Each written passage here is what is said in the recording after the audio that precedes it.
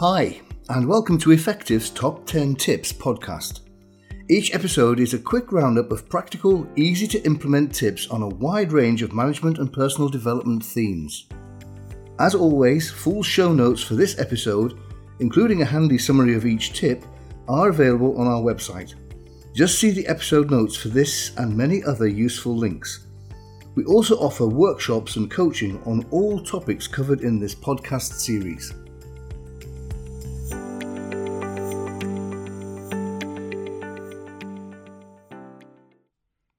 Today's episode is on being resilient. Tip number 1. It's okay to wallow for a while. When times are tough, it's okay to wallow, but not permanently.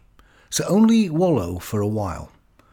Sometimes things just do get on top of us a bit, and we need to take a break, step back and, dive under the duvet. But not for life, and not for long.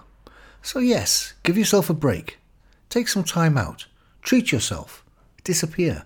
Look after yourself. But only wallow for a while. Don't make it a permanent state.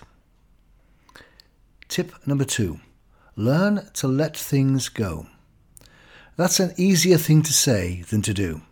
For many, many people, letting go is a real skill that takes time and effort to develop. But here's the point. If there is absolutely nothing you can do about it, then not letting it go has some serious downsides.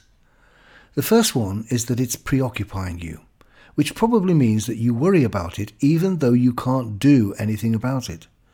So it's a bit of an unproductive emotional state, to worry without being able to resolve. And secondly, of course, it occupies you and therefore prevents you from getting on with things that you can do. So worrying is not a productive or action-centered strategy. It probably takes you down. It may also take down the other people who are close to you. So do we hang on to things that really we should let go of because it will set us free? Apparently in India, if you try and catch a monkey, you build a little perspex cage sunk into the ground with a little hole at the side, and inside the cage you put a banana. Apparently, monkeys go mad for bananas. So the hole is big enough for the monkey to put their hand in and reach out and get the banana. But of course, when they try to get the banana back out, they can't because the fist now holding the banana is too big to come back out through the hole. But rather than let go of something they desire, they hang on to it, and so they remain trapped and easily caught. Tip number 3. Forgive. Forgiveness is a really powerful concept. Many of us in life will have been hurt. We'll have been upset. We'll have been let down, and our natural reaction is to resent that and to carry that hurt and pain with us. But in fact, the only person who's really suffering with that hurt is you. If you can learn to just let it go and forgive, to move on, you absolutely will be healthier and more resilient.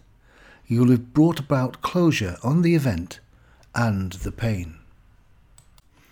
Tip number 4. Keep your reservoir topped up. We all have a stock of assets, mental, physical, emotional, and just like water in a reservoir, they can deplete because they're all being used up far more than being replenished. So in order for a reservoir to work, the outgoing has to be topped up with the incoming. So how is your reservoir balance? Are you spending excessively without topping up? So there are two things here. One is to be careful about how much of your emotional, physical and mental reservoir you spend, and then think also about what you're actually doing to keep that topped up. What do you do to build and sustain your emotional, physical and mental well-being? So be careful not to get depleted in your personal reservoir. Keep your reservoir topped up. Tip number 5. Eat, sleep, exercise. A good way to keep our reservoir topped up is to do 3 key things: eat well, sleep well, and exercise well. It should be everybody's daily mantra. What really matters is your well-being, your overall health. So find strategies that help you build that. And they usually revolve around how well you sleep, which is not only how long you sleep, but the quality of your sleep, how well you eat, and how well you exercise.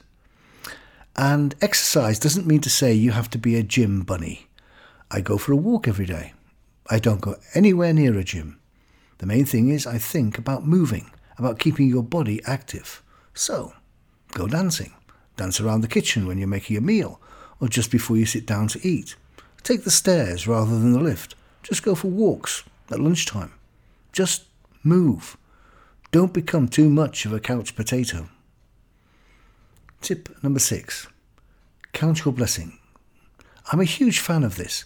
I wake up and I think usually somewhere during the day, I really am lucky. You know, the life I have. It is in many ways, in global terms, my life, and possibly yours too, is exceptional. There are so many other people, millions, billions of people, far, far worse off than me. So really, what have I got to grumble about? You know, I've got my health, my well-being, I'm a happy bunny. Why wouldn't I be with so much to be grateful for? So let's not get things out of proportion. Keep a sense of perspective.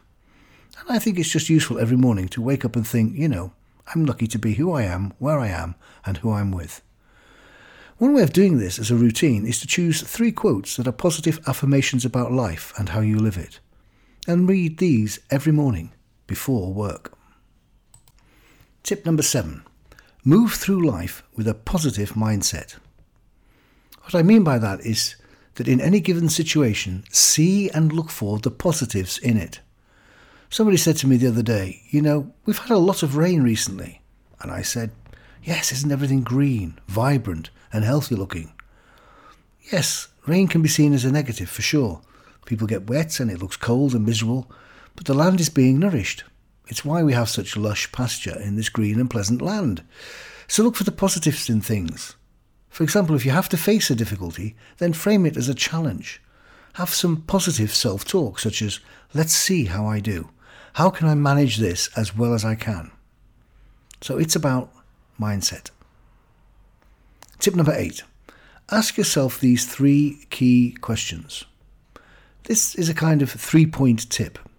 You're asking yourself 3 questions as you face something that might be taking you down or causing a concern or a worry. Question 1. What's the worst that could happen? 2. How likely is it to happen? And 3. Then what will I do if the worst happens? There's 2 things about that third question. One is that it really gives you a sense of perspective. What is the worst that can happen? Well, and if that might happen, how likely is it? And even if potentially it could happen, what would I do about it? Because I still have to have some kind of reaction if the worst comes to the worst.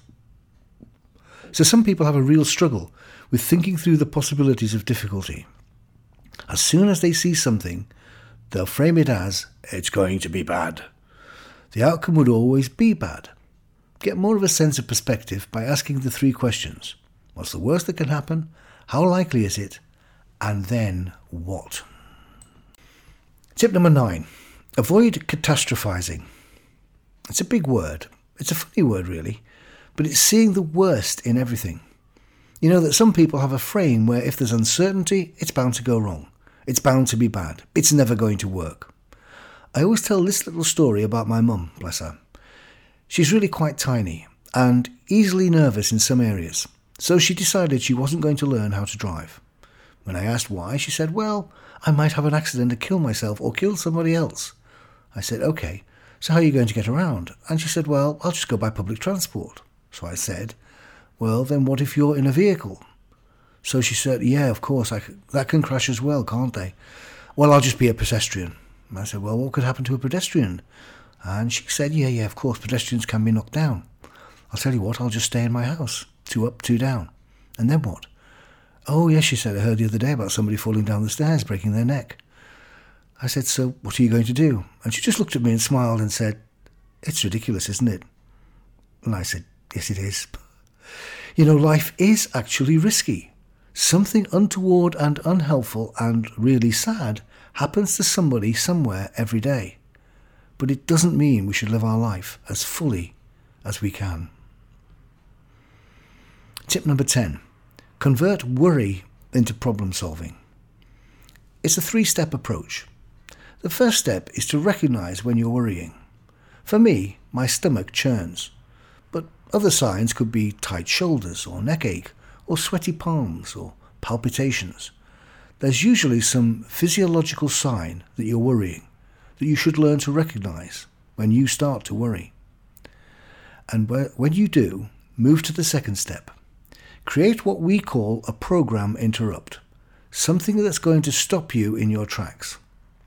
For instance, I have a mental image of a flashing red neon sign that simply says, stop, stop, stop. So I've now associated the churn in my stomach with this flashing neon sign. So the second step is to create the program interrupt. It ends, it intervenes, it interrupts the worry program. It stops you in your tracks. And then the third step is to move into a 5-step problem-solving thinking frame. And here are the 5 steps. What's the problem? Why is it a problem? What are my options? Which of those do I prefer? Do it. That's it. And while I'm working my way through those 5 steps, all of which will make me think about my answers, I don't have the mental space to worry.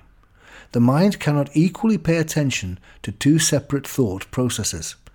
So either the worry will be strong enough to beat the problem solving, or, as is often the case, the problem solving will beat the worry.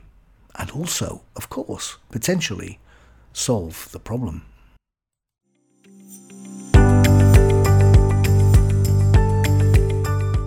So, that's it for this episode. Thank you for listening. If you enjoyed the podcast, please share it or leave us a review. Remember, you can find full show notes on our website, plus a growing library of free resources which you can easily search by theme to find content that's relevant for you. We also offer workshops and coaching on a wide range of topics. Links to all of these resources are in the episode notes. Thank you.